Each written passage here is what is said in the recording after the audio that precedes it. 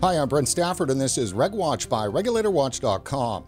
Today is the long-dreaded deadline for companies who manufacture e-cigarettes and other vaping-related products to submit their pre-market tobacco applications, PMTA, to the U.S. Food and Drug Administration. In 2016, the FDA waved a magic wand and deemed vaping products to be tobacco products, thus subjecting life-saving technology to the same regulatory treatment as cancer-causing, heart attack-inducing combustible cigarettes. Over the past 4 years, the FDA has strung the industry along on a nauseating regulatory roller coaster ride that delivered numerous change deadlines, obtuse headlines, and a propaganda war powered by hundreds of millions of dollars and a ginned-up so-called epidemic of youth vaping.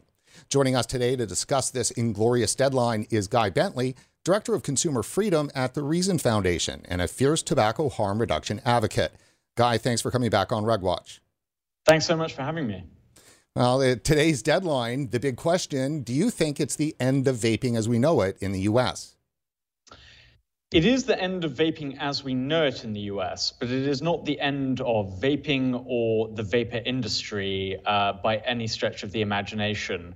What it does mean is a massively consolidated market. It means that many e-cigarette businesses that were providing great products to willing consumers will unfortunately be going out of business. It does mean a huge barrier to entry that has now come to pass for many companies and businesses trying to supply consumers with reduced risk alternative to cigarettes.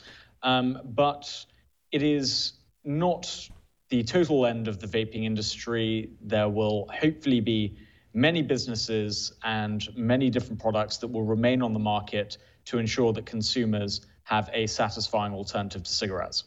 Right. Now, a lot has happened today for us to talk about, but the first thing I wanted to do was kind of put this in context for our viewers.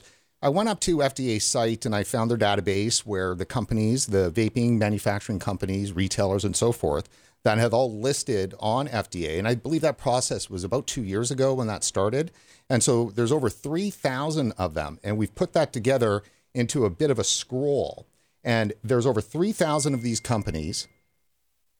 And we already know a lot of them are no longer in business. And our question is how many of these companies will still be in business in a year from now? And Guy, we'll come back to this. I'm just going to leave this scrolling. But I mean, boy, this is a pretty shocking list to be seeing here. Oh, for sure. And I think there have been tremendous efforts made to comply with this deadline and ensure that businesses and companies offering products to consumers can stay on the market. I know one of your previous guests, Amanda Wheeler, and also Azim Chowdhury, Lindsay Stroud at Safata, many other people, have made heroic efforts to help many companies and shops comply with this deadline as best they can. And thankfully, it looks as though that while this deadline falling will be the end, unfortunately, of many companies, but quite a few will have submitted products by this deadline. We may, when the FDA, as they've said they're going to do, publish a list of those who have filed PMTAs. PMTAs may run into the millions, which is totally unexpected by the FDA several years ago, when I believe they said they expected there would be 25 PMTAs filed, and now they could be looking at applications in the millions. And what we did see from FDA only the other week is that there are 400 million deemed tobacco products in this country, each of which could submit a PMTA. If only a fraction of those submit a PMTA, it will create a huge bureaucratic nightmare for the Food and Drug Administration. So while inevitably this will mean a consolidation of the industry, many products and companies won't have filed application. They won't have had the ability, the finance to do so, especially amid the coronavirus pandemic, simply not having the ability to do the necessary research and so on that's needed to file these applications. There has been a tremendous effort by many people in the industry to help many companies and businesses to file these applications, so at least they may be considered by FDA, and FDA has explicitly stated that they will take into account individual circumstances, such as the coronavirus pandemic and others, in that they will understand that if not every T is crossed and I is dotted, that there may be room for discretion there. So there is some hope that this isn't going to be the absolute destruction that it would have been, and many of us were saying it would be several years ago. But nevertheless, even with the best will in the world and the best hope in the world, it's still a pretty calamitous day. And that is for certain. And I use the term for certain. If there's one thing that is completely, totally void in this whole process, is any certainty. And that's what drives me nuts about this, is because, the U.S. Food and Drug Administration really is the very first public agency. I mean, when FDA was created, there was no other agency of its kind in the United States. So when you think of the regulatory apparatus in the United States, the FDA is the trailblazer. So, you would think that their competency would be at the highest level, and yet there's been zero competency, zero certainty over the last 4 years. And I'm wondering, in terms of giving them a rating as a regulatory agency, what would that be? Oh, well, if it was out of 10, you've got to say, 0 is just like 10 is the sort of platonic ideal. 0 will always probably be a bit harsh. But, you've got to say 1 or 2. What FDA has done, if we think about the whole process of PMTA, we've had promises of easing the burden of filing PMTAs. To a large extent, this has not happened. We've had certain noises about discretion, about ensuring that smaller companies can, file applications in good faith, but not everything needs to be absolutely perfect. But the FDA has had years to reform this process, to make it easier, to communicate it to businesses trying to honestly and in good faith comply with it. So in terms of a regulatory agency trying to guide and ensure those who it's regulating can comply with its own regulations, it's done an absolutely terrible job of communicating to good faith actors how they can work within this system. But unfortunately, that is one of the consequences of this kind of regulatory system in the first place. The PMTA process is a consequence of the Tobacco Control Act, finally signed into law by President Obama in 2009, which set this whole train in motion. And of course, in 2016, we had all e-cigarettes deemed as tobacco products and therefore subject to FDA regulation. And before February 2007, all products on the market prior to that deadline are grandfathered in and so on. But products after that deadline, of which no major US e-cigarette was, are subject to this application process. So instead of having a system of consumer standards in which companies can comply with regulatory and safety standards to ensure that products are up to snuff, that ingredients are as safe as they can possibly be, and so on, we have this bizarre Byzantine process where every single product needs its own application, even if they're largely similar when it comes to toxicology or a whole bunch of different things. We've been hearing noises that, some of this is going to be taken into account, but this is all far too little too late. And what this process has done now, we've had the deadline now, it passed at 4 o'clock this afternoon, is that what businesses hate more than anything is uncertainty. So if you are in this industry at the moment and you're deciding whether to renew a lease, to up, the kinds of products you're going to apply through for a PMTA, you don't know which ones are going to get through, who's going to succeed in this process.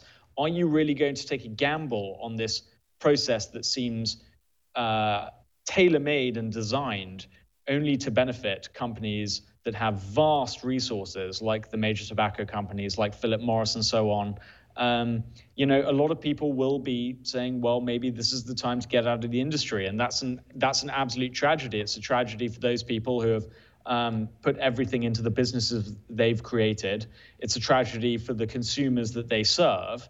And unfortunately, it benefits the incumbents who were instrumental in writing this law that put things into place in the first place, which was primarily Philip Morris, who collaborated with the Campaign for Tobacco-Free Kids to bring tobacco products under FDA regulation. And we're seeing the consequences of that now in that new, smaller entrants to the market, competitive entrants, offering safer products to compete with the big boys, are being systematically shut out of the business and shut out of the industry. Hopefully, a lot of them will be able to stay on through the diligence and hard work that they've been doing in the last several months and up to this point. But there's no doubt in my mind, or I think anybody else's mind, about what the consequences of this regulation will be. I believe I saw today some investors analysts in London concluding that this will lead to a, quote, white space in the e-cigarette or tobacco market. And by white space, what they mean is a decimation of large parts of the independent e-cigarette industry, and them explicitly saying that this would be to the benefit of traditional tobacco companies. And how is that in the interests of public health?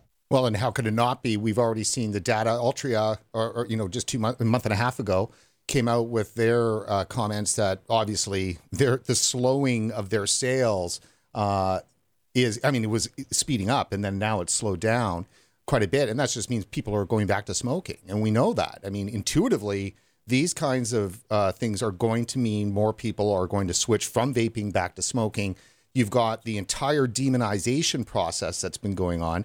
The virtues of vaping have been wiped away, publicly. I mean, there's nobody on the streets. I used to see people vaping all the time in Vancouver. Nobody. I mean, and I've heard that when I was in Wisconsin in early August, I was overhearing people, at a drugstore talking about vaping, and they're, lamenting that nobody's vaping anymore. Yeah. And to be honest, that totally, my own experience is very much similar. If I meet people, people I haven't met before, which is very rare in these days of coronavirus now. But a few months ago, I remember I was in the outside of the bar, and I was chatting to somebody, and they were talking about e-cigarettes and vaping, and saying, oh, that's just as bad as cigarettes, don't you? And I had to politely point out that was not the case, and tried as hard as I could not to go into a whole lecture about it. But that is the public perception. People are less informed about the relative risks of vaping than they were a decade ago. People 10 years ago were right about this, of thinking commonsensically that this is, of course, safer for you than combustible cigarettes.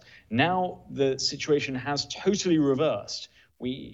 Thanks to the campaigns of demonization and fear-mongering about e-cigarettes, people's perceptions of this product are completely warped. And I believe there was a survey just a few days ago of US doctors showing that I think it was more than 60% of them. I think it was more than 80%. So beg your pardon. More than 80% believed that nicotine either by itself caused cancer or was the primary ingredient in cigarettes causing cancer. So even amongst our own physicians, we have a misunderstanding of nicotine. And the damage to tobacco harm reduction has been huge. I mean, as you say, we have people reverting back from e-cigarettes to traditional cigarettes. And even more importantly, those people who would have switched to e-cigarettes and vaping from combustible cigarettes are now not doing so in the numbers they were just a few years ago. And this is a calamity for public health. Even though we have, the United Kingdom, we always talk about the UK example of public health agencies trying to give a truthful representation of e-cigarettes and tobacco harm reduction. The UK's Committee on Toxicology just today or yesterday was releasing another review of e-cigarettes and, concluding again in line with the scientific consensus that they are safer than combustible cigarettes. So it's very hard to not feel that you're, in an episode of Black Mirror or, through the looking glass where you are screaming just the absolute truth about something, an empirical truth, something that should be as easy to verify as many other empirical truths we know to be the case. But because of a incredibly well-funded operation by tobacco control groups and with the complicity and compliance of many of our own public health agencies, this has not been the case, and we're seeing the consequences of it.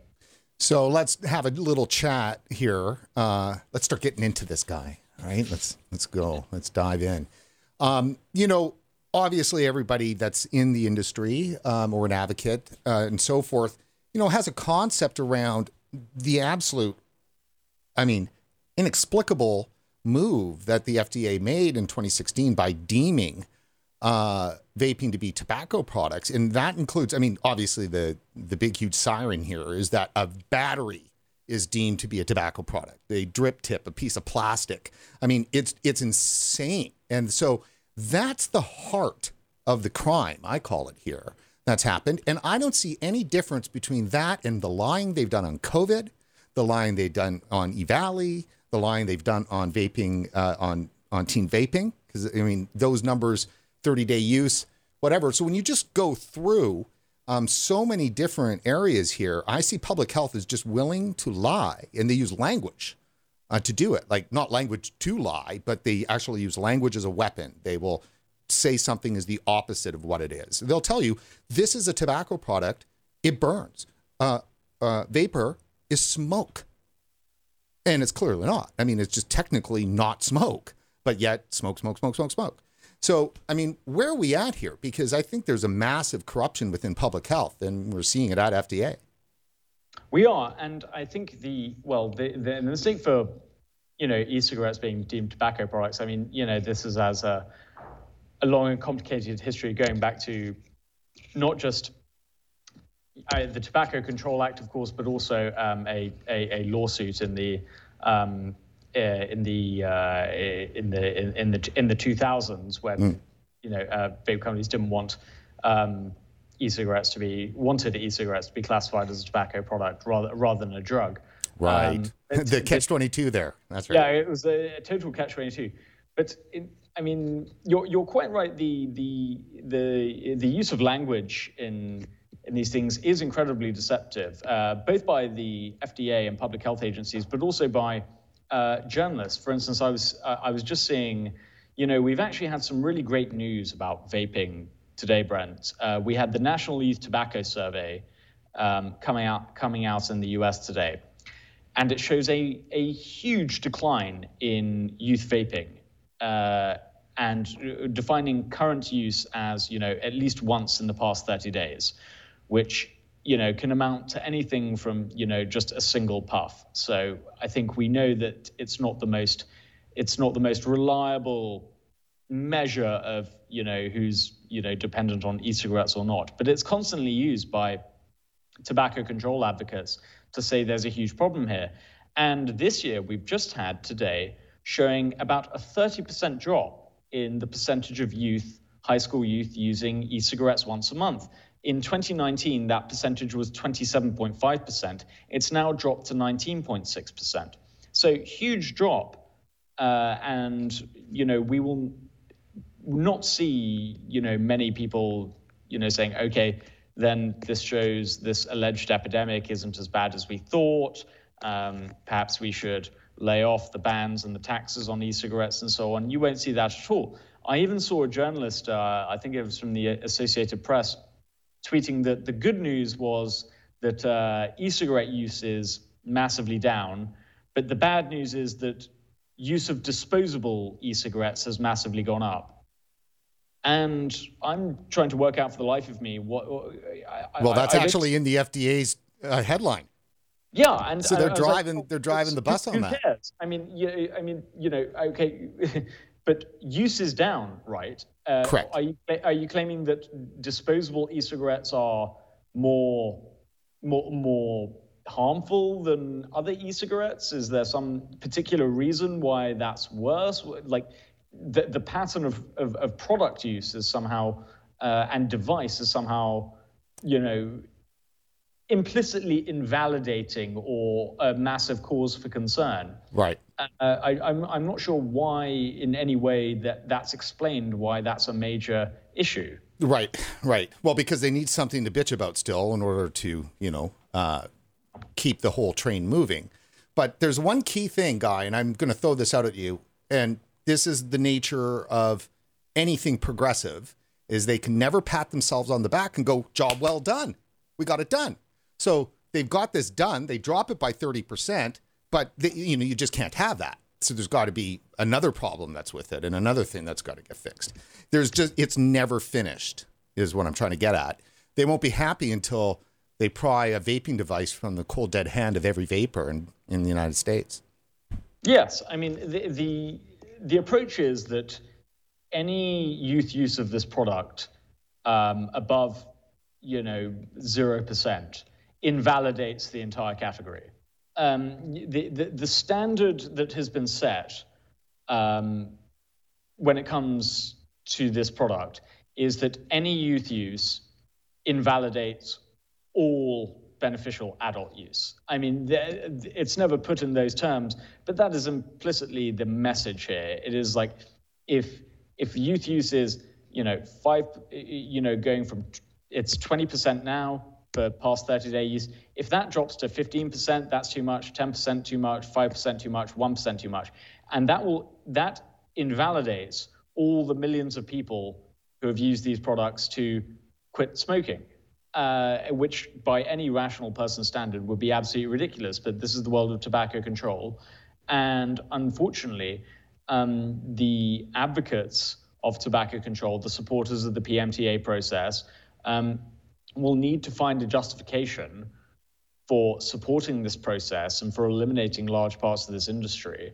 And you've seen it already, that Campaign for Tobacco-Free Kids and many other groups have said, okay, the PMTA deadline is coming up or it's passed, and the FDA needs to, as much as it can, clear the market of any products that haven't submitted PMTAs or PMTAs that are not, absolutely pitch perfect, all need to be withdrawn from the market. And what they are not talking about is we've seen youth smoking rates decline to a record low.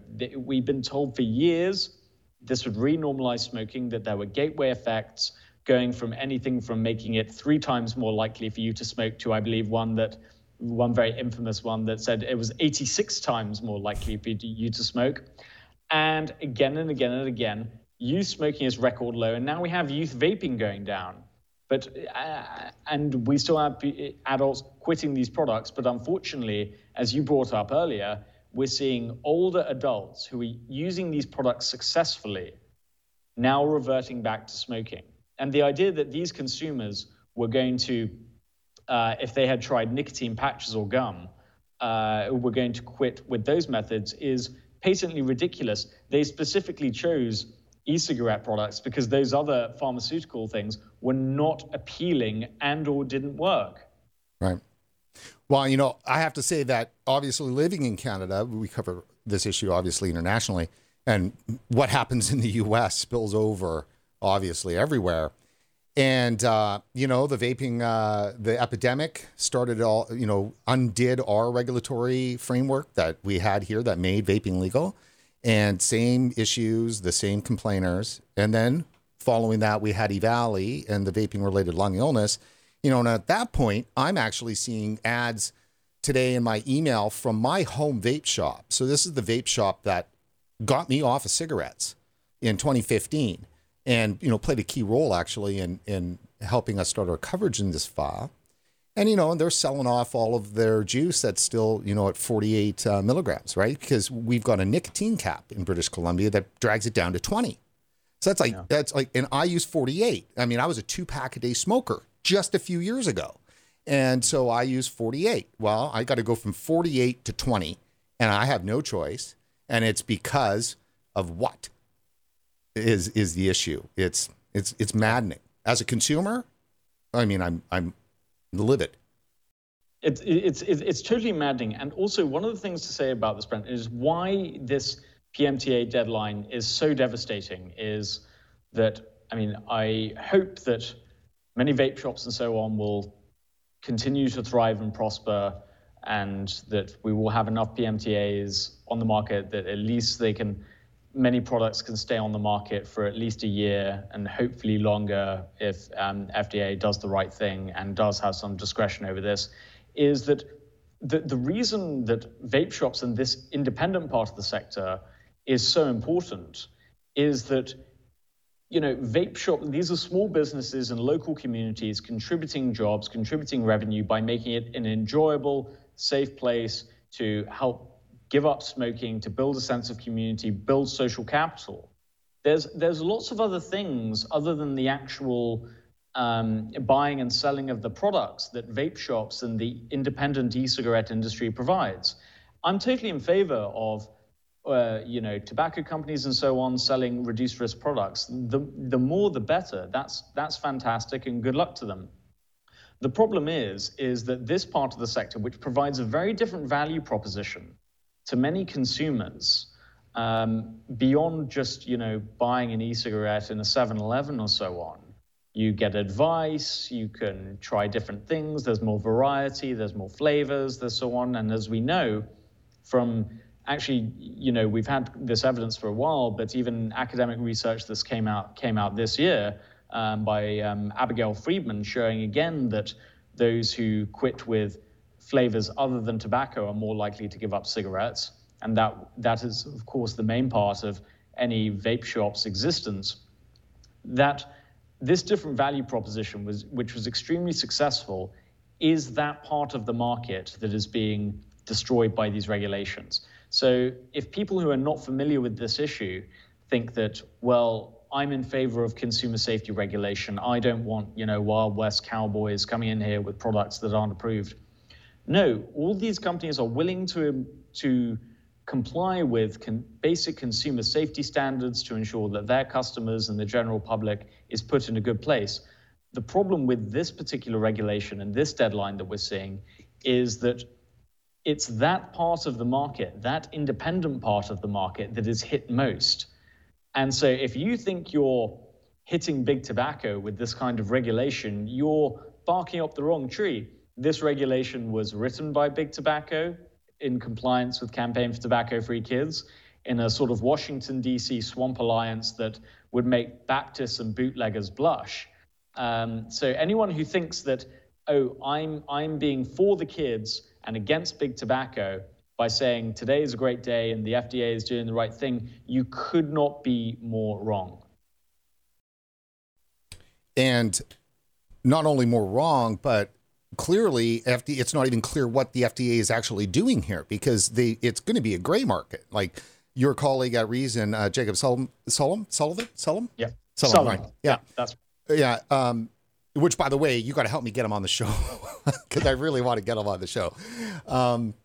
But yes, sorry, I digress there because he wrote a great book. What is it? For Your Own Good. For Your Own Good. History of the Anti-Smoking Movement. Wonderful book. It's a wonderful book. And I think it nails it. Like long before e-cigarettes is just and long before the nanny state is even really the term, just the kind of fascistic attitude of public health he captured perfectly in that work. And it's for your own good. And you know what? That's the same kind of statement as be safe, like better safe than sorry, all the safety language that we've seen that, put 1 billion people, behind doors, whether you agree with the lockdown or not. I don't, but there you go.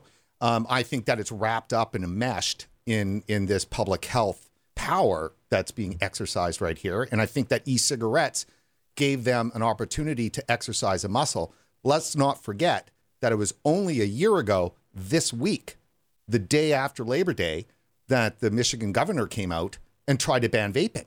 And that started the whole ball rolling. And what she had done and what the other governors had done is went straight to their public health legislation to see what executive powers they could have to take away the rights of their citizens.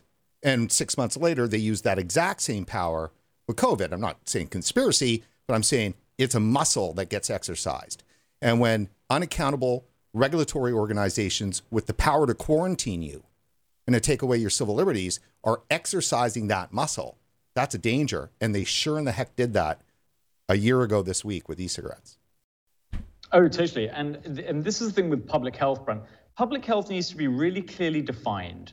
Really clearly defined. We can't just say public health involves anything that may have a positive or negative impact on somebody's health. That includes everything. Absolutely everything you do in life, every business interaction, every consumer interaction, that could be bracketed under public health, if you consider it that way.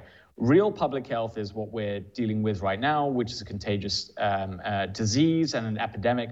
The policy responses have varied by country and so on. And there's all sorts of debate about the effectiveness of various policies and the other. But when it comes to things like e-cigarettes and labeling, e-cigarette use amongst some youth occasionally an epidemic, we see the conflation of language that you spoke about earlier that has been such a disaster. And you quite rightly bring up the EVALI epidemic, or the EVALI lung injuries, rather, which was such a problem, and governors using executive powers to then unilaterally ban these products.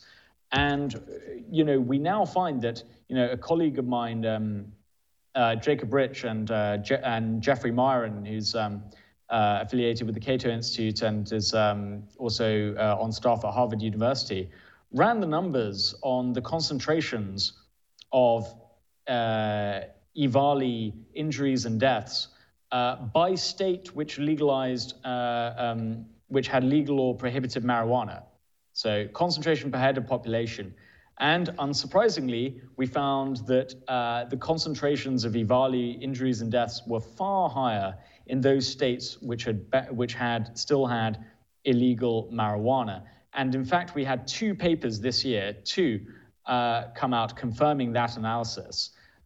So it is, again, we see this was a consequence of prohibition, and the CDC finally, after months and months and months of pretty much everyone who was on top of this issue, knowing what the cause was, knowing this was illicit THC cannabis products that had been adulterated with vitamin E acetate.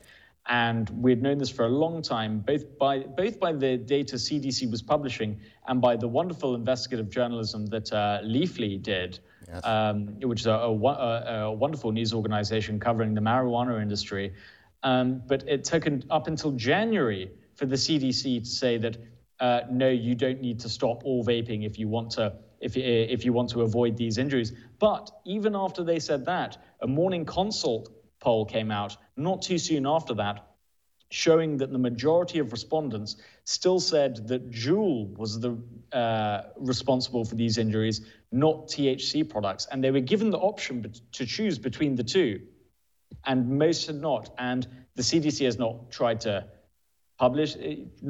make the public aware of this information, not tried to say that, oh no, if you're worried about getting this kind of lung injury, it's not because of the nicotine vape, it's because of something else. No effort to educate the public whatsoever.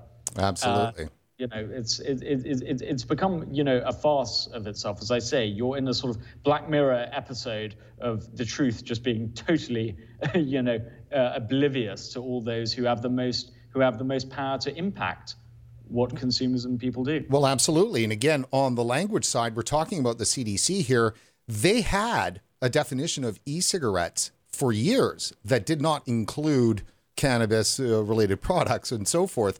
I mean, so to use e-cigarettes in any of that, discussion of EVALI, and EVALI, by the way, just to use that acronym, is designed. My mom texted me the day that CDC came out with that because it just, permeated through mainstream media all the way through Canada and everything. My mom sends me a note and goes, oh, I see that EVALI is a disease now. And I mean, that's insane. And it's purposefully done to do that. And, the e-cigarette definition, they just let that get all loose. And took them a while before they cleared that up, months and months and months. You had said when you were on the show in December that you were working on a FOIA request, maybe, I believe it was, with some other people with regards to the CDC. I mean, let me ask you a general question, and if you've got anything on that, that'd be great. But any chance in your mind that the CDC will be held accountable for circulating that disinformation? Well, we have filed several FOIA requests to the CDC with regards to the EVALI debacle. We have not received any information yet. They have been received. FOIA requests take some time, as some of us know, some more time than others. But hopefully we will get responses to those and try and shed, some more light on what was going on at the CDC during this crisis. They had a whole unit that was set up to investigate this. This was one of the biggest stories in public health for months and months and months on end. And I'm afraid, a lot of people, how much blame you want to assign them or not, but a lot of people in the media took a lot of what the CDC said just totally for granted, didn't bother arguing or questioning it. And then when the facts did come out, did not write updated articles or didn't bother to cover the story as ferociously as they had covered it when it looked like a crisis for the nicotine e-cigarette industry. So it's been a sad story all around. But it's interesting now we're talking about the EVALI and the marijuana side of this. I think applying this to the situation with PMTAs, I think because of coronavirus and so on, that this story hasn't got as much play as it would have in normal times, let's say. And so many people may be looking at the situation happening with the e-cigarette industry and saying that, this applies to them. It might be a nightmare for tobacco harm reduction. We may have fewer people quitting smoking and so on, but it doesn't affect me. It doesn't affect my life or so on. I would say to people, particularly those who are consumers of marijuana or work in the marijuana industry or are campaigning for the repeal of laws against marijuana use and trying to finally end this, nightmare of the war on drugs we've had for many years. This is exactly what will happen to the marijuana industry if they are not careful, as happened to the e-cigarette industry. So it's not just people who are consumers of nicotine or use e-cigarettes who should be concerned about the way FDA and Congress has regulated the e-cigarette sector. This is a model of bad regulation that could be just as easily applied to the marijuana industry. And I think unless people argue against it, it will be applied to the marijuana industry.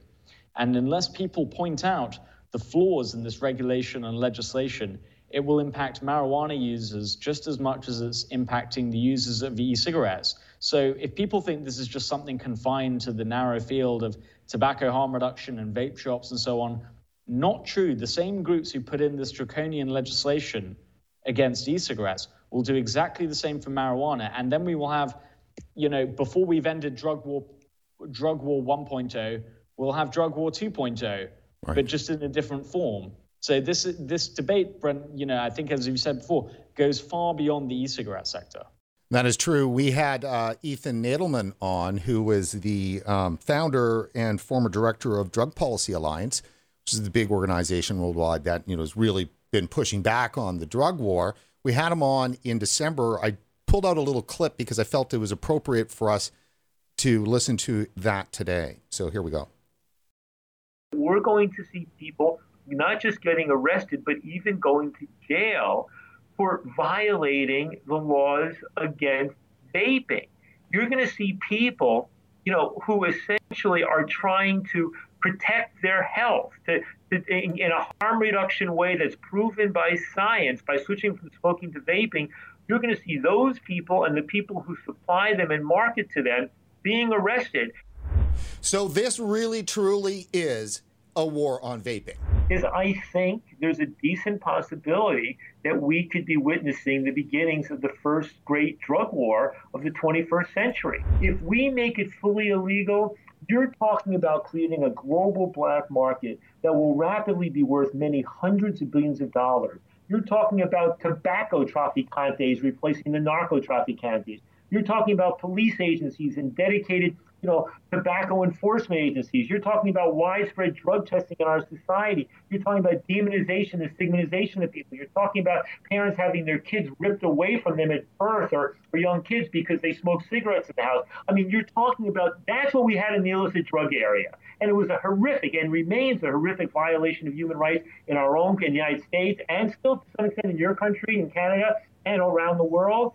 We're looking at that being a real possibility, because wars on drugs feed so many interests. They feed the media interest. They feed our need to have a boogeyman and to stigmatize and demonize others. As the class composition, as the class of people who consume these drugs gets lower and lower, relatively speaking, the willingness of the rest of society to demonize them and persecute and prosecute them becomes ever greater, right? Because they're no longer, quote unquote, our people. So I think this is a real possibility, and I'll be damned if I devoted, the last 30 years of my life in part to legalizing marijuana and trying to end the war on other illicit drugs, only to be, stepping down now and witnessing the emergence of a great big new drug war, which would do as much or more harm than those other ones did in the last century. What do you think? Yeah, I think Ethan makes a fantastic point. You have still 34 million adult smokers in this country. You have 13 million e-cigarette users, many of some of which are dual users as well. So there's some cross-cutting populations among those. But this is a market of tens of millions of people using this substance. And the more and more you prohibit it, you will see the consequences, as we saw with the war on drugs. That is just an inevitability. We think in this country that we've become more progressive about this issue, particularly as it comes to marijuana, and even some talk about having a more liberal attitude towards some other drugs. But we're taking this total reverse position with nicotine, which is completely bizarre because it's one of the more benign drugs you could get in the category of drugs that are targeted by law enforcement and FDA and so on.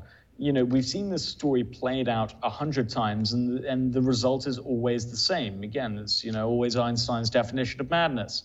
But what's so infuriating about this is that we're going to be launching a war on drugs against nicotine, but particularly against e-cigarettes, which are the form of product getting people off of the more harmful drug, which is cigarettes. So we have this. It's whenever we talk about e-cigarette taxes, they're often put in the category of sin taxes. E-cigarette taxes aren't sin taxes; they're virtue taxes. They're taxes on you doing the right thing. In the view of what your legislature is supposed to be doing. But, Brent, we've been generally pessimistic in this conversation because it has been a very bad day. But I do want to say that, there will be and have been hundreds of thousands of PMTAs filed. Lots of people have put a lot of work into this, and I really applaud all of them. And, we're not going to see all vape shops and businesses close tomorrow. A lot of people are doing a lot of great work on this. So the fight is not over. And if people continue, vapers continue to organize, communicate with each other, and lobby FDA and their legislatures and so on, that does not mean that this does not have to be the end of the independent e-cigarette industry. It can go on to thrive in a different form. It's tougher and so on. And I know it's been an absolute nightmare for those businesses and people who have been trying to go through this process. But a lot of people have been doing great work on this, and I really hope they continue to do so. So it doesn't have to be the end of a great panoply of alternatives, successful businesses, and people supplying products to smokers trying to live a healthier lifestyle. Absolutely. And fantastic. And thank you for bringing that up at this point. We'll jump around a couple of articles that have been out in the last couple of days, including some stuff you've done too as well. This is Michelle Mitten, and she wrote, "It seems unlikely that FDA will reject all of the vapor industry's PMTAs, given that it has already deemed other lower risk tobacco products, such as snus and the IQOS, and has even approved them to make claims about having lower risk than smoking." So that is really good news. There has been movement from the FDA to recognize that these products and to give them the marketing authorization to say that there is a lower risk. So that is definitely a win. but it's not if it's just Philip Morris, right? But it might not matter. Michelle Minton writes, how many applications the FDA will approve and how long it will take is unknown. In 2014, the FDA estimated it would receive just 50 applications in the first 2 years, but with an estimated 400 million products on the market for which companies could file applications, the final total is expected to be hundreds of thousands, if not more. In fact, just one company, Minton reports, reportedly filed 330,000 applications for its 866 flavors prior to the deadline, with each application being potentially thousands of pages long. Juul's PMTA, for example, was reportedly 125,000 pages. It seems unlikely FDA staff will be able to complete reviews in a timely fashion. There's a bit of Schadenfreude there for me, isn't there? Yes, there is, because FDA bureaucrats will be inundated with these applications, these vast applications. But then again, unfortunately, that could mean, we've got a 1 year grace period here. FDA could, not enforce that grace period, and they said they might not do that on certain small companies who are making good faith efforts. But, there is a bit of Schadenfreude in there, but it's still not a good thing. This doesn't, help business certainty. It doesn't help, business owners know whether their company is going to be around in 5 years and make long-term investments, or, vape shops renew their leases and so on. So while, FDA may be suffering under the weight of all these applications that this ridiculous law set the process in motion for, the process is still a nightmare for companies trying to comply with it. And, at least, many products and companies have filed applications, which means that, they have at least 1 year, more on the market, and, some companies can have, filed applications and can say under special circumstances we will fill in the rest later, and there will be discretion granted in those areas. But overall, it's still not looking good. And then, we will have, unfortunately, there will be some players in the industry who will say that, and will put forward to FDA very strongly, that products that don't adhere to perhaps the quality of PMTA application they've filed should be cleared from the market. This is a profit-making industry. There is money to be made here, and companies are in competition with each other. And companies, particularly larger ones that have an advantage here, will try and seek the elimination of competition. I'm afraid that's just a fact of life. I hope FDA doesn't take those particularly seriously and see those for the self-interested statements that they are.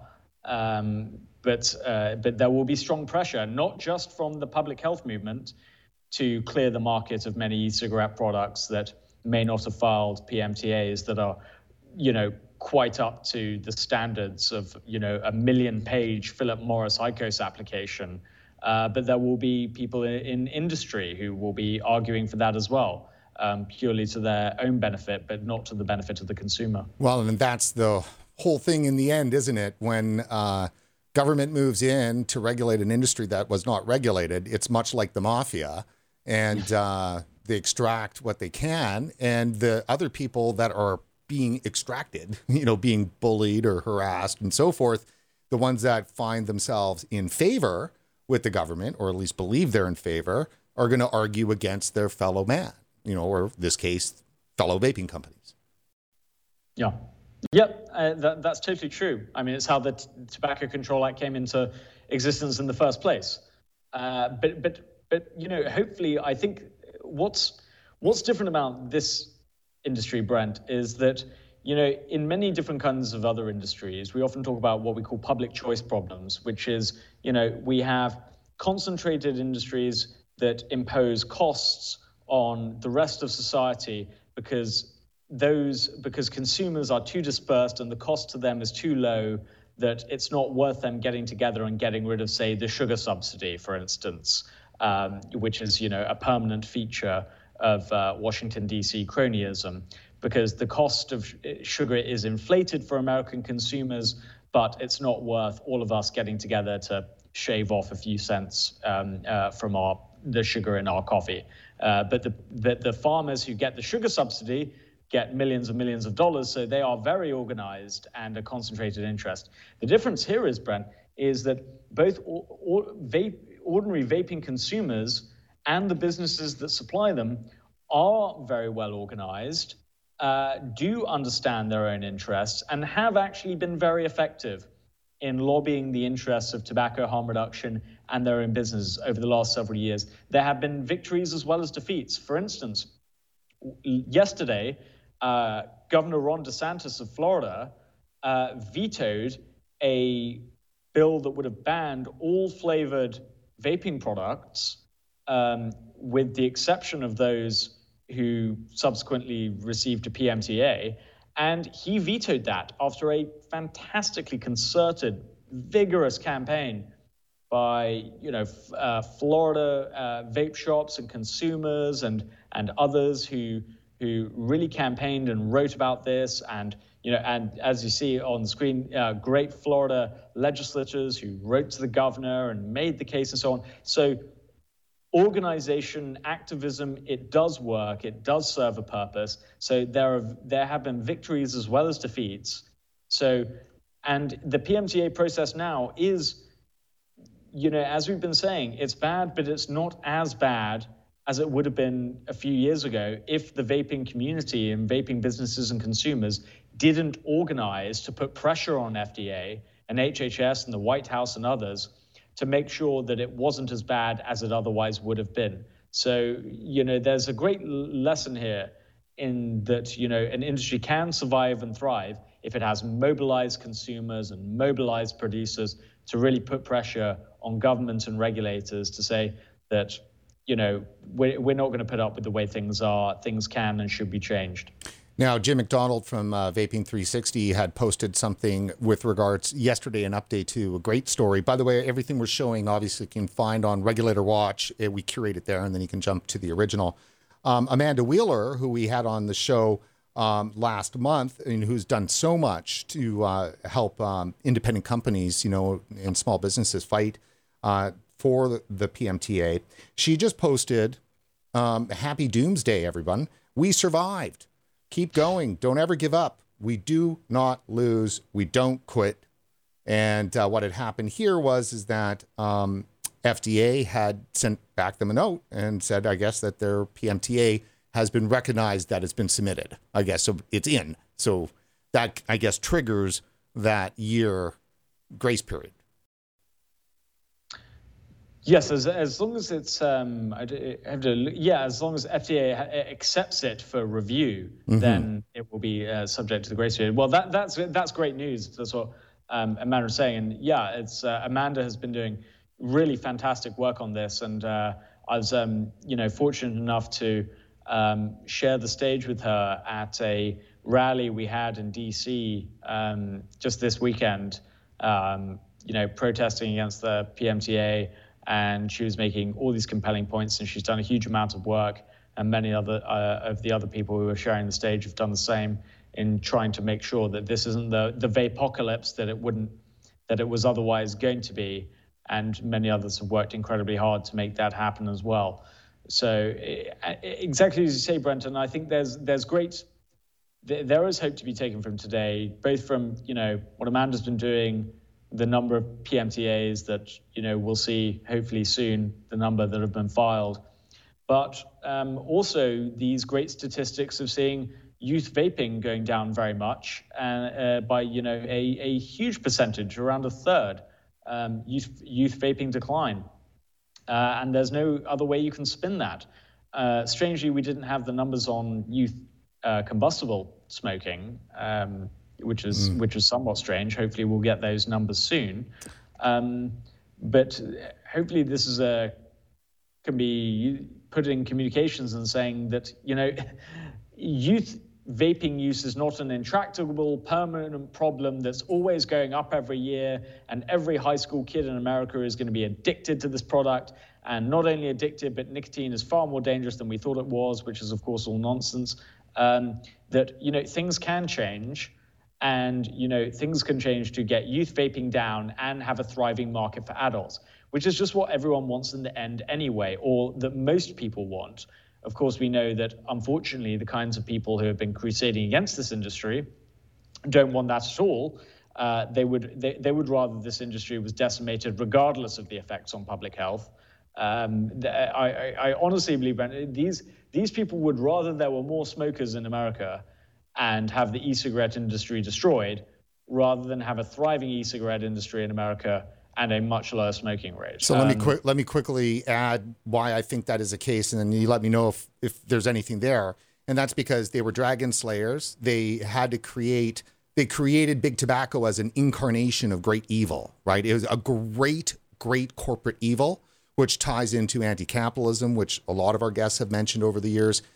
Even public health guests that have been on have said, there's kind of a little bit of anti-capitalism around this whole thing. So is it the fact that they don't want to allow big tobacco any redemption? Because if they were to, do e-cigarettes in any meaningful way, like there's some room for redemption for big tobacco, could that be part of it? Like, why are they so, maniacal about it? It's not. It could be a part of it. It is a part of it by their own statements. This is, they explicitly say this out in the open. There's no beating around the bush or hiding this. I mean, the main purpose of these groups is, and yes, as you say, they are fundamentally anti-capitalist, most of them, because they think consumers make the wrong choices. Because consumers don't know what's in their best interest. Somebody like me who, switched from smoking to vaping, I made the wrong choice. I should have either quit cold turkey or used a pharmaceutical product and then quit that. I mean, I make the wrong choice by using nicotine in the first place.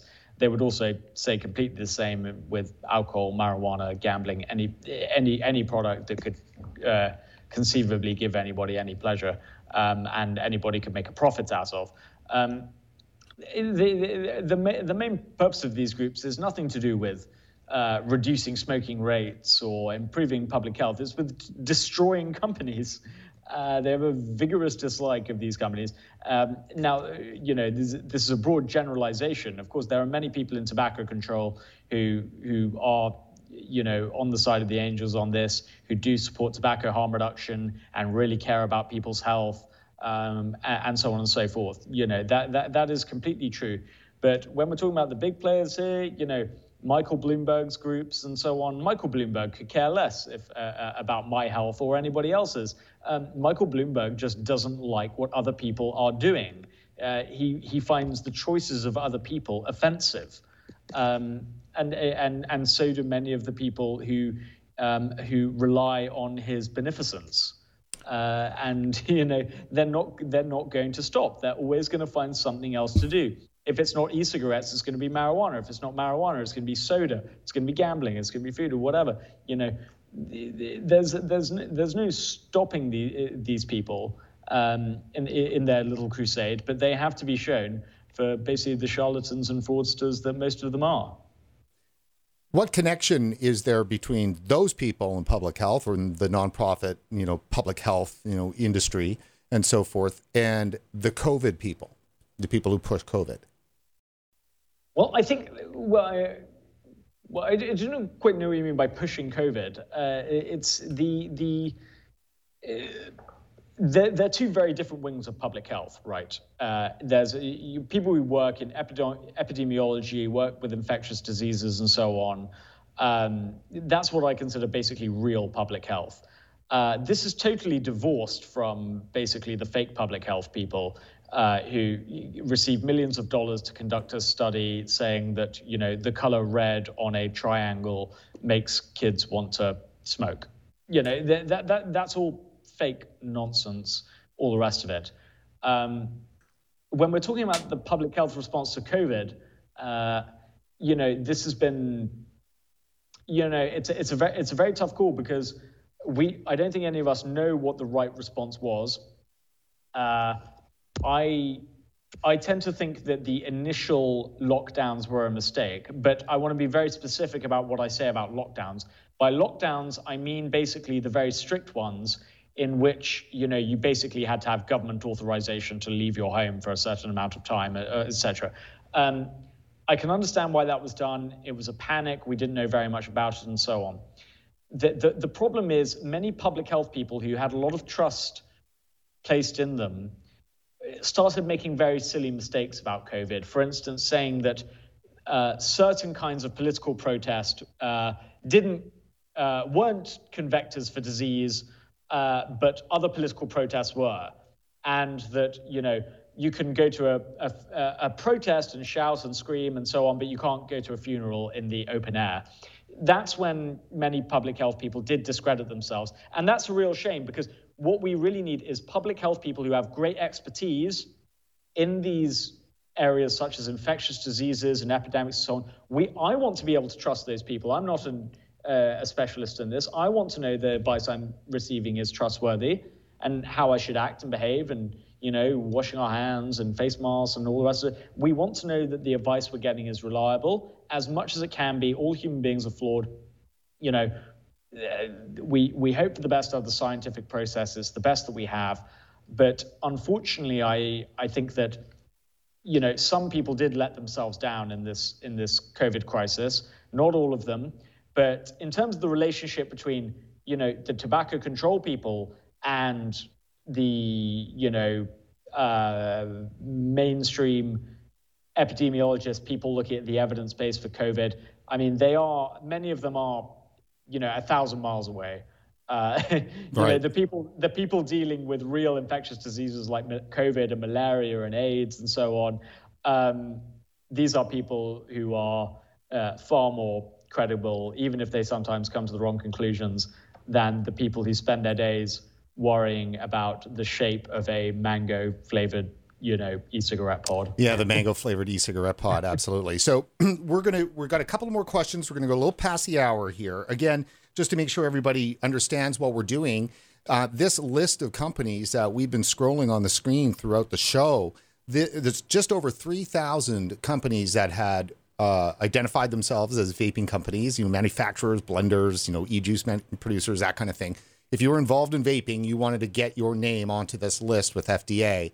And that was the first step of the process for PMTA. How many of these companies, this is still scrolling. I haven't stopped this. This is still moving forward. It's going to be about an hour, actually. So it's going to stop soon here.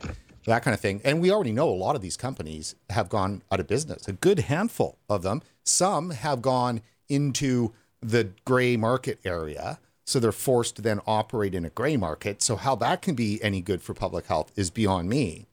And I think lastly, for somebody who is a smoker, I know that when I first discovered vaping, I had been familiar with it a little bit in 2007, like in the very early days. I had gone to Beijing. I was doing a global e-sports event. And, we had competitions all around the world. And then we flew the finalists to Beijing. And then we threw on this big esports, computer gaming event. And I did all of the sponsorships and stuff for that. And so I remember being in Beijing 2007, and I bought these big cigars that were vaping cigars. And I mean, they were a wonder. I couldn't believe that. And I brought them home to Vancouver. Nobody had anything like that.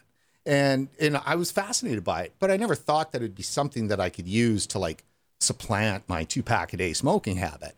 And then somewhere along the way, by around 2015, before we started working on this file, covering this, I've got they kept raising the taxes, 2 packs a day of cigarettes in British Columbia was putting me at $26 a day. I mean, that's like a minor cocaine habit. So, I was like, I got to get off these things, right? And I was quite a panic about it too, as well. And, I thought about vaping. I saw something at the corner store, kind of poked around on it. And then all of a sudden I was told, well, there's vaping retail specialty shops. I'd never even heard of that. This is just 2015. I'd never even heard of that. And I went into a specialty vape store, and it was like Shangri-La of all the different devices and and all the different flavors and all the advice I was getting and everything else. It was fantastic. And then there was a taste culture that was built around that, and there was community around it and all that kind of stuff. The main question I asked myself before I embarked on vaping as a way to quit smoking was, how sustainable is it? Will I be able to get my vaping products down the road? Because the one thing the cigarette companies have always done is I was able to get my Rothmans Blue in the US anywhere, Canada anywhere, UK anywhere. I mean, you know, at 5 a.m, I can go get my Rothmans. Or before that, Du Maurier, or if it was Marlboro or something like that. And so I literally had to do, you know, an assessment on whether or not vaping was going to be sustainable. 5 years later, I don't have access to any of the products I use anymore. Yeah. No, it's incredible. And it's an absolute tragedy. And you put it very vividly, exactly. You can go any time in the morning at 7-Eleven, whatever. The cigarettes will always be there. The cigarettes are always there. They're still there, and they will always be there. These are, they don't need the application process. They don't. Well, if any of these companies want to introduce a new cigarette, they can do so very easily, much easier than an e-cigarette can. So the cigarettes will always be there. So we've constructed a regulatory process where it's harder for an e-cigarette to get on the market than a combustible cigarette. And this is imparted to us by people who are allegedly wise, public-spirited experts, you know, very up to date on evidence-based policy and so on. And this is the process they've constructed. It's absolutely crazy. And I think one of the things to point out is this. It marks, Brent, an anti-innovation approach and current in our society, which I think is undermining a lot of what is holding back a lot of human progress. There's a wonderful book written by Matt Ridley that came out very recently called How Innovation Works. And he has a small section on e-cigarettes. And not many people are familiar with, for instance, you know, we often look at the UK model and why e-cigarettes became so successful in the UK.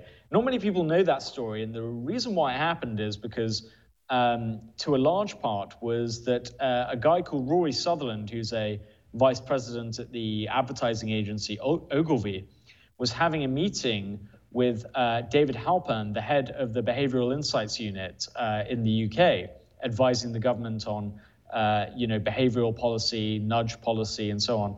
And Rory Sutherland took out his vape and was vaping, and David Halpern asked him, well, what's that? And, you know, Rory Sutherland explained to him, it's like, no, it's this new electronic product. It's much safer than a cigarette and so on. And David Halpern, you know, listened and took this back and said, and advised the then government led by David Cameron, no, let's not ban these products. In fact, we should encourage them. And that's a wonderful, you know, way that, you know, the UK got its vaping revolution, was just saying, oh, well, this is a new thing, you know, it's e-cigarettes, when you think about it, when Hon Lik, the Chinese pharmacist who invented this stuff in 2003, the modern day e-cigarette, there have been attempts made to produce products like this, but his was the first really commercially successful one. And then you had thousands and tens of thousands of different adaptations and flavors and strengths and devices and so on. This is a classic innovation revolution that is great for consumers, but every innovation revolution produces backlashes from people who are deeply skeptical of innovation and find innovation not an invigorating experience, not an exciting experience, but a fearful experience. Unfortunately, that's what we've seen with the e-cigarette revolution. You put it very clearly with the products you were able to get just a few years ago, which with all the science we have now, all the data we have now on how much better e-cigarettes are, you know, the case is even stronger. Yeah. And you can't get down the road the products that you were able to get 5 years ago. That's, you know, a reversion. You know, we're going backwards, unfortunately, rather than going forwards. And unfortunately, it's happening in too many parts of our life now. Innovation is slowing. You know, we're not benefiting from the technologies that we should be benefiting from, and e-cigarettes are a total example of that. Right. Well, one of the reasons and one of the people that has led the charge against e-cigarettes is our good old friend, Dr. Stanton Glantz from the Center for Tobacco Control Research and Education from UCSF. Guy, if you were able to apply just a few words to describe the mendacity, if you believe there is mendacity with Dr. Glantz, who is he and what's the news today? Stanton Glantz is an academic whose career was mainly based on the hatred of people who made different lifestyle choices than him, a falsification and manipulation of data, manipulation of the media to serve his private political prejudices, and hopefully this will be the end of his career, and the world of science, the world of harm reduction, and consumers will be better off for the lack of his presence, which was a pernicious one that held sway for many decades and was given far too much credence during his life. And hopefully, after his life, people will recognize quite what a vicious fraudster he was. And we saw some of this last year, the retraction of a paper he had with, embarrassingly weak evidence trying to claim that e-cigarettes cause heart attacks. I think the same will happen with a paper he published earlier this year. And that's not to mention these allegations of sexual misconduct made against him. So it's a good thing that he is no longer at UCSF. I can only speculate, but I doubt it was voluntary. So it's a good day. During this dark cloud that has been the PMTA deadline day, there is a silver lining that one of the people who has been just such a unbelievably pernicious influence in this debate is no longer going to have an official position at an American university. Yeah, I mean, we're talking tens of millions of dollars of government funding. I mean, he was the king of tobacco funding. But though he's got a lot of people he's trained over the years. Yes, that is true. And there will no doubt be people willing to take up the mantle of Stanton Glantz's profession. It's highly profitable to get involved in crusades against products that people enjoy.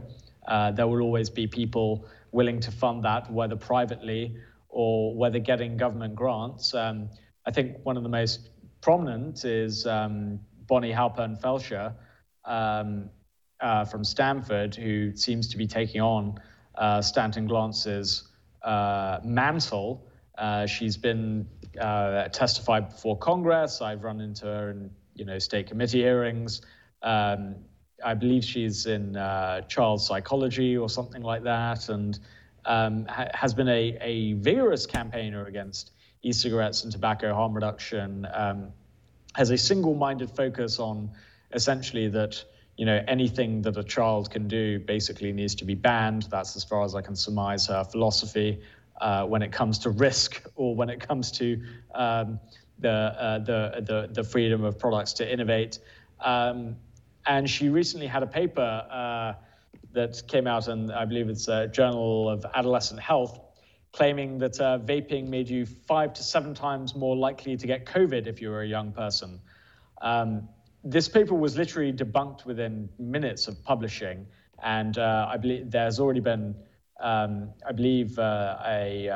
publication in Kios critiquing the paper. I know one of my colleagues at Reason is sending a letter to the editor incredibly soon, and we'll be doing further work highlighting the flaws in that study, which are sort of beyond belief that it was published. I believe it was published in something like 14 days after submission and can't have been reviewed very thoroughly.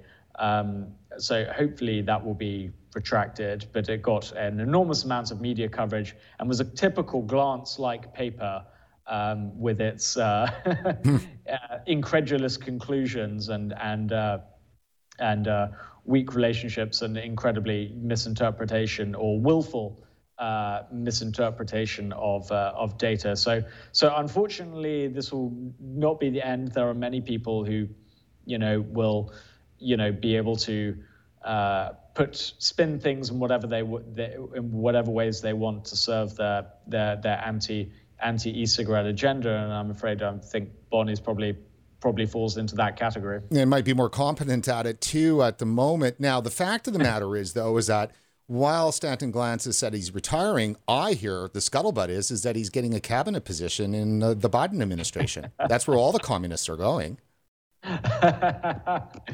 Well, I don't think it would quite fit in with the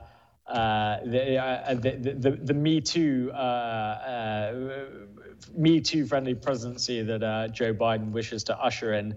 So I don't think a person of Glantz's character will be invited anytime soon there, no matter what the scuttlebutt is on the side streets there, Brent. So I'm hoping that we will have seen largely the back of Stanton Glantz, but I imagine he'll have a few more things out before he's done. Most of which I imagine will focus on the marijuana industry. It's been an increasing focus of his, decrying the legalization of marijuana. So I imagine, this might be the end of his main period as a, crusader against the choices of others, but it won't be totally the last we've heard from him. Yeah, well, and that is sad. And his legacy will remain long past him. It was his research that delivered the secondhand smoke decision, through public health, and then in the public that gave the right, that very first real move for government to be able to remove people's individual rights. And, and that research has appeared to be completely, totally bollocks too as well. Yeah. I mean, the second... Hold on, so let's be very careful here. I am doubting the secondhand smoke research. Does that make me a crazy conspiracy person? No, absolutely not. And for those who are interested in this topic, Jacob Greer wrote a wonderful article for Slate. I believe this was a year or two ago, outlining the history of this. And, for those who follow this, we've long known that, yes, of course, secondhand smoke can be harmful. There is, exhaling cigarette smoke and lots of it in confined spaces, and you're breathing it in, is not good for you and does not have zero effect. But the problem with a lot of the secondhand smoke claims was things that I was taught in school, Brent. For instance, I was taught in high school that secondhand smoke is worse than inhaling mainstream smoke. Wow. And you were told that, secondhand smoke is, even if you're exposed to it, just, very generally, you can contract cancer. And that's just, the evidence was wildly overstated. It was massively overstated, one of which from a Stanton Glantz paper. And of course, there was a total scandal with two scientists, Ernstrom and Cabot, who were undertaking a study on secondhand smoke for the American Heart Association, I believe it was, who did a big epidemiological study on this, and they started to find that basically they could find no major detectable effect on cancer outcomes from secondhand. And that was happening in real time while things were... It was happening, but then their funding was pulled by the American Cancer Society, and so the only way they could finish the study is they got some money from the tobacco industry who funded the rest of the study. And then when the study came out, its conclusions were totally slammed as, being big industry funded, whatever. Right, but right. The conclusions were full. Every time there has been a major epidemiological study of secondhand smoke, the first major ones we had in the 1980s, I believe came from Japan, when they looked at non-smoking wives and smoking husbands and tried to isolate the effect of secondhand smoke. And that appeared to show some effect. But then every time we did more studies on this, the effect got less and less and less and less and less, and appeared to not be really a major problem. And exactly as you say, the secondhand smoke argument was used as a battering ram for all sorts of infringements on the liberties of business owners, on the liberties of consumers, because of course, I would agree as a good libertarian, if you are causing a harm to me, then you should, and I'm not participating in the activity, you should pay a price for it or so on. But we were told that, bar owners can't even allow smoking in their own bars. It's their own bar. And you can't even go in there as a patron and say, well, I want to go into a smoky bar. That's my choice. Because you're told, well, then the employees of the bar suffer that. We had a whole suite of labor laws, introduced on this, that even if you want to be a bar that allows smoking or vaping or whatever, you can't because of your employees. So it was on the manufacturer of this mythical employee who can only get a job in a smoky bar that then has to be protected from the rest of us who might want freedom of choice. This invented person who doesn't exist. For their safety, the rights of everyone else needs to be infringed. Right, exactly. Well, the rights of a smoker obviously don't matter, and that was the battle. When you look at liberty in the United States, I see this as being there's no other example when you've got, how many smokers were there? 50, 80 million, 90 million at the time, say 2000 or say 1990, when really the push happened. 2003 is when the research came out. People forget that. It's not that long ago that we were still allowed to smoke in bars and everything else.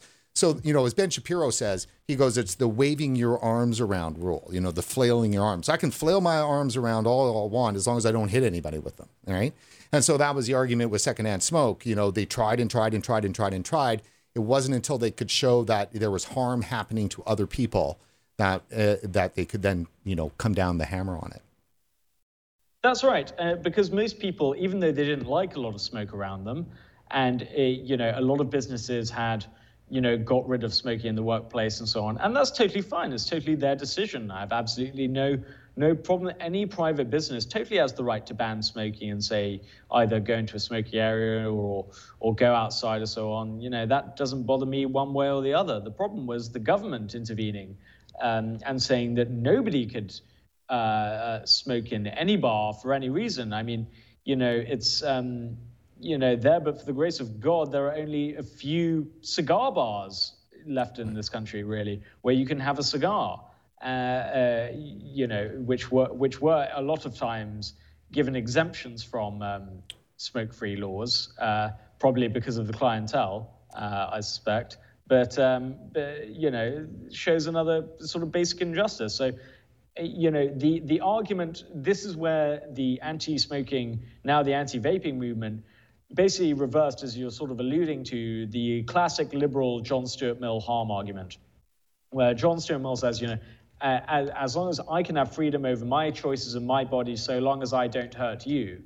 And that is totally, I think, correct. But that was exactly, as you say, the key for the anti-smoking movement. It was making everyone else think, it was like, oh, these people are hurting you. They're hurting you either by their secondhand smoke or they're hurting you by healthcare costs they're inflicting on you. That was the way to really demonize people, just as drug addicts have been demonized. And this is happening with smokers are basically second-class citizens in the United States now. And that has been a long campaign and an explicit aim of the tobacco control movement, as they called it, denormalization in that, awful, dehumanized language. Okay, so on that note, let's pull her all the way up here. The last question. Okay. Is there hope? Do you have hope? How is there hope? Dear God, why would there be hope? There is certainly hope. There is, I think, more hope today than there was, say, 6 months ago or a year ago, for instance.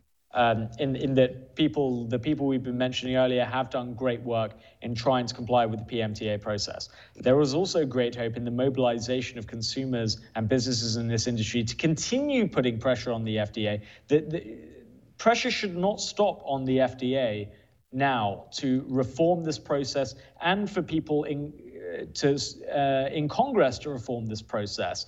The status quo does not have to be the status quo. It should be changed, and it can be changed. So I think there is totally hope. I think we're going to have a more thriving market than we would have otherwise have had. I'll put it that way. There's no doubt the market is going to be consolidated. We are going to see business closures and failures. We've already seen them, as you've said. That is totally true. But it is not as bad as it could have been, which may not be saying much, but things still can be done to ensure there is a thriving market for consumers and industry. And as we saw with Governor DeSantis' veto of the tobacco flavor ban, there can be victories, and there should be victories. There's still lots of fights to go in many states. I believe, there will be a referendum on California's flavor ban probably next year. I imagine the signatures will be gathered for that.